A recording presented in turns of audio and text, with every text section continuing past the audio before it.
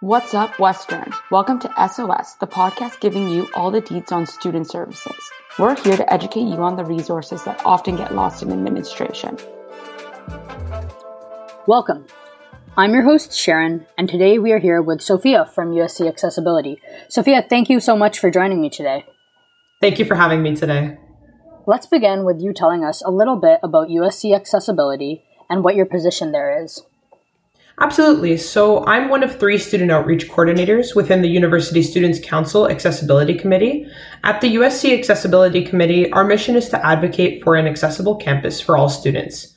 We do this by putting out surveys to the student population, synthesizing reports that discuss recommendations to make campus more accessible, and networking with students to find out the most pressing issues they face on campus. We serve as a liaison between the University Student Council and the students at Western with accessibility needs. As a student outreach coordinator, my role is to interact with the student population at Western and learn more about the accessibility barriers that exist on campus. From there, we can begin to advocate for specific policy recommendations and action to be taken to make our campus more accessible.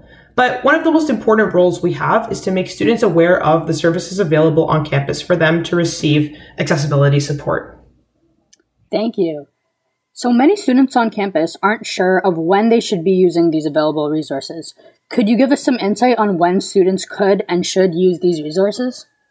Absolutely. So one of our services is accessibility at Western, and Western's accessibility program is coordinated by the Equity and Human Rights Services, and they oversee a variety of services, groups, and committees on campus devoted to promoting accessibility. We also have Accessible Education, and they specialize in assisting students with various disabilities. Some of their services include academic accommodation, on-campus transportation, alternative format textbooks, learning strategy instruction, assistive technology instruction, counseling, and other things.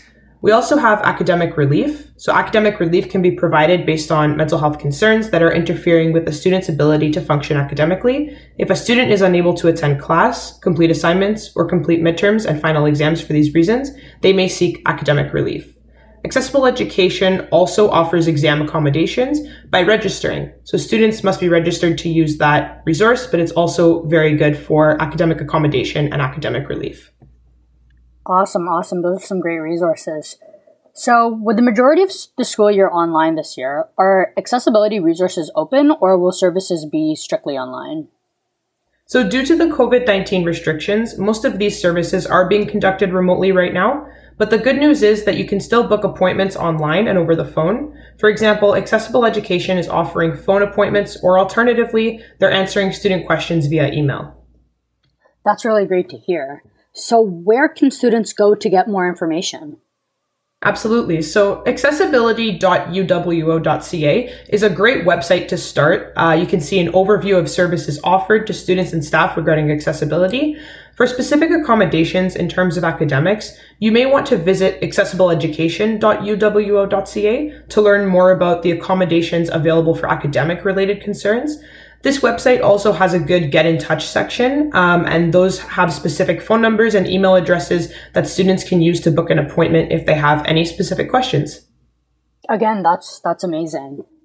So, are there any current or upcoming events and initiatives that USC Accessibility is doing that you would like our listeners to know about? Absolutely. So our committee is always looking to hear directly from students regarding what accessibility barriers they're currently facing on campus.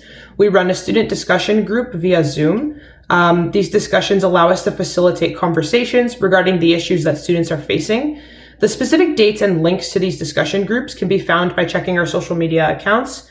We also released a campus-wide survey this year to gather student feedback on campus accessibility issues, and that survey received over 500 responses, which is incredible, and we are working to assess the data and what it means for campus accessibility.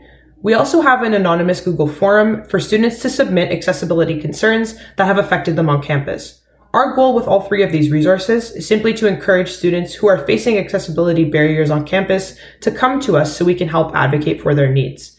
And more information regarding dates of our student group discussions, our survey results, and a link to the anonymous forum can be found by following our Instagram account at USC Accessibility. That's fantastic. So, how about a more personal question? How has this service impacted you? And if you can't answer that, can you tell us about a time that you use this service?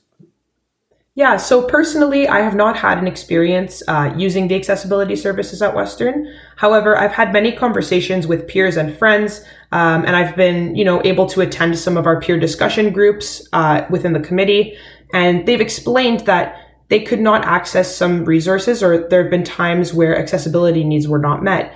And, hearing from the struggles of students to access these resources pushed me to find a way to advocate for their needs at a greater level. And that's kind of what inspired me to join USC's accessibility committee to make a greater difference. I was also an accessibility advocate throughout my time in high school and wanted to continue to make that difference here at Western.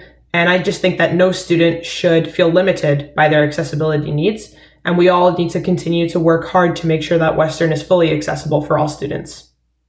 That's great to hear. It's great that you are showing so much initiative in our Western community.